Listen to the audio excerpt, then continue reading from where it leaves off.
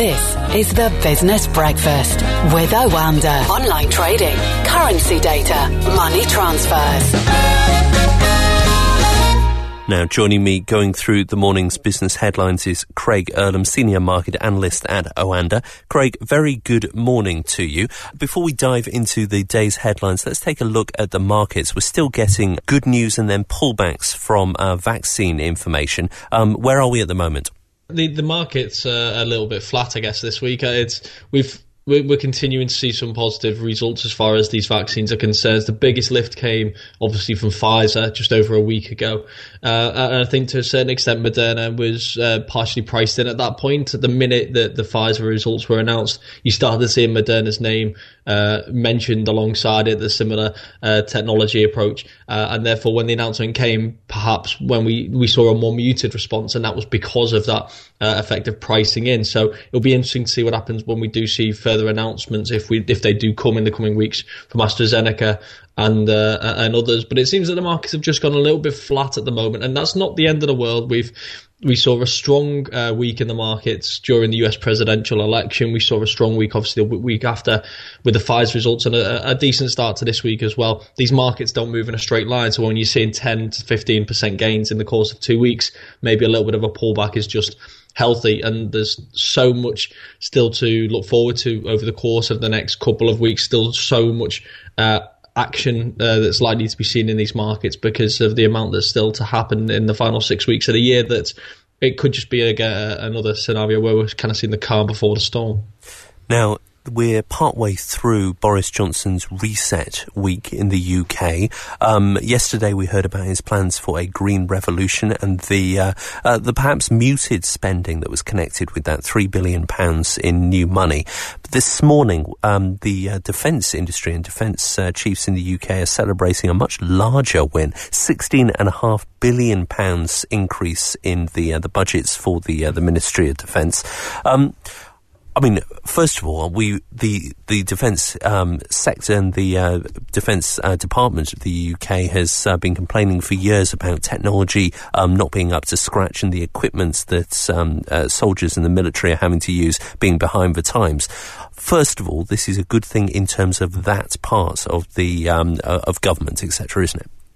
Yeah, of course, and I think they were keen to obviously mention cyber, and I think we've all become far more aware of cybersecurity over the course of the last 5 to 10 years. The amount of cyber attacks that we've seen on various firms it has been headline news. So when you're seeing the government trying to justify this extra investment by referencing this, then it's with the idea of obviously getting more people on board, because what you don't want to do is obviously lose people at a point in a pandemic when you're trying to convince people that this is the right time to be spending £16 billion pounds at a time when people are struggling, when you're being caught up in debates about feeding vulnerable kids, for example, during school holidays, when you're resisting this and then saying, but here's an extra 16 billion for the military, you're going to struggle to get a lot of people on board.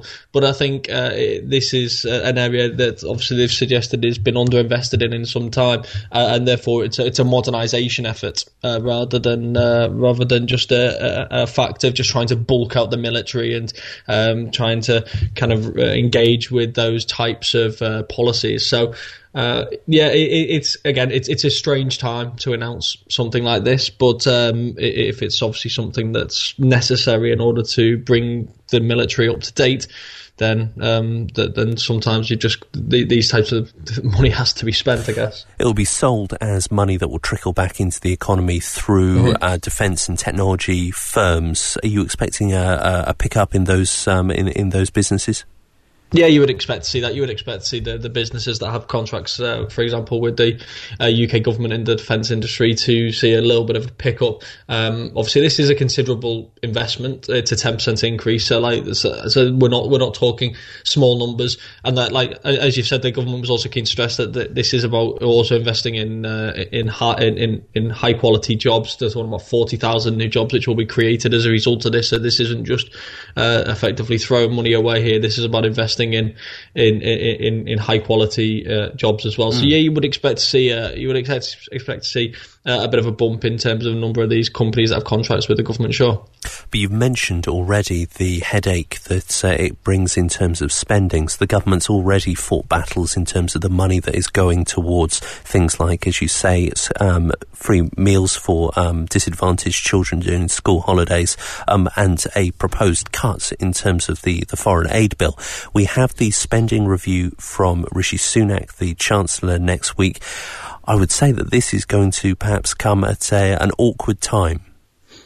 Yeah, it's going to come at a very awkward time. And even now, we still don't know what the real cost of this pandemic is going to be. It's good that we're now seeing vaccines so that they can start to kind of put a date in the calendar for when you can start to see the economy return to normal and try and at least plan ahead to how long you're going to need these supportive measures for. But that's why I say it's an interesting time to announce something like this defence spending, because of all the spending which the government is currently doing on things like furlough schemes and support schemes and business support, etc., and extra money for the NHS, whatever it is.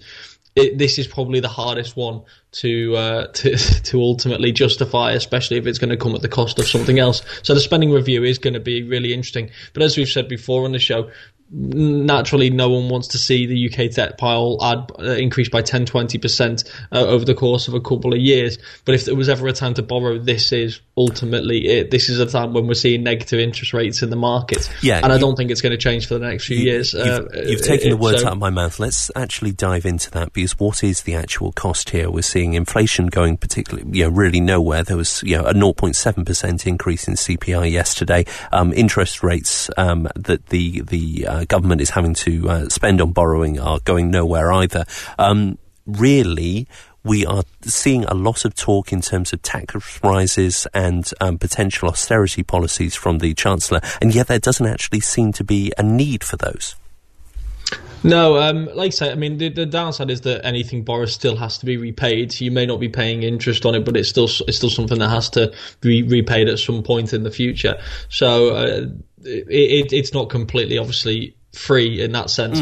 But yes, there is a time and a place, and the time is not in the midst of a pandemic. So you imagine that the Chancellor is going to take advantage of these low borrowing costs. I don't think there's going to be an urgency as far as they're concerned to start imposing austerity. And we have to remember, we've been through more than a decade of austerity, so I don't think also many governments around the world, probably including the UK, are going to see that as a viable approach in trying to repay the debt. It is going to come from tax increases and inflation ultimately. The hope is going to be that we generate enough inflation that we can inflate out a certain amount of debt. It is going to be a long-term approach. There isn't a case of we're going to try and it's not going to be like the government back in 2010 where they're saying we want to be fiscal positive by 2015, for example, or 20 whatever.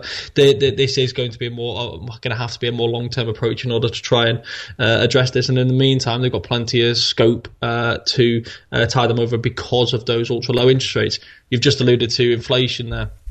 0.7%, even on a core basis, 1.5%. There is going to be absolutely no urgency in terms of raising interest rates, in terms of the economy being in a position where interest rates are going to rise. So these conditions are likely to be in place in the market some time. That's not something you can necessarily bank on in terms of borrowing money, just crossing your fingers and hoping that we don't see inflation and rate rises.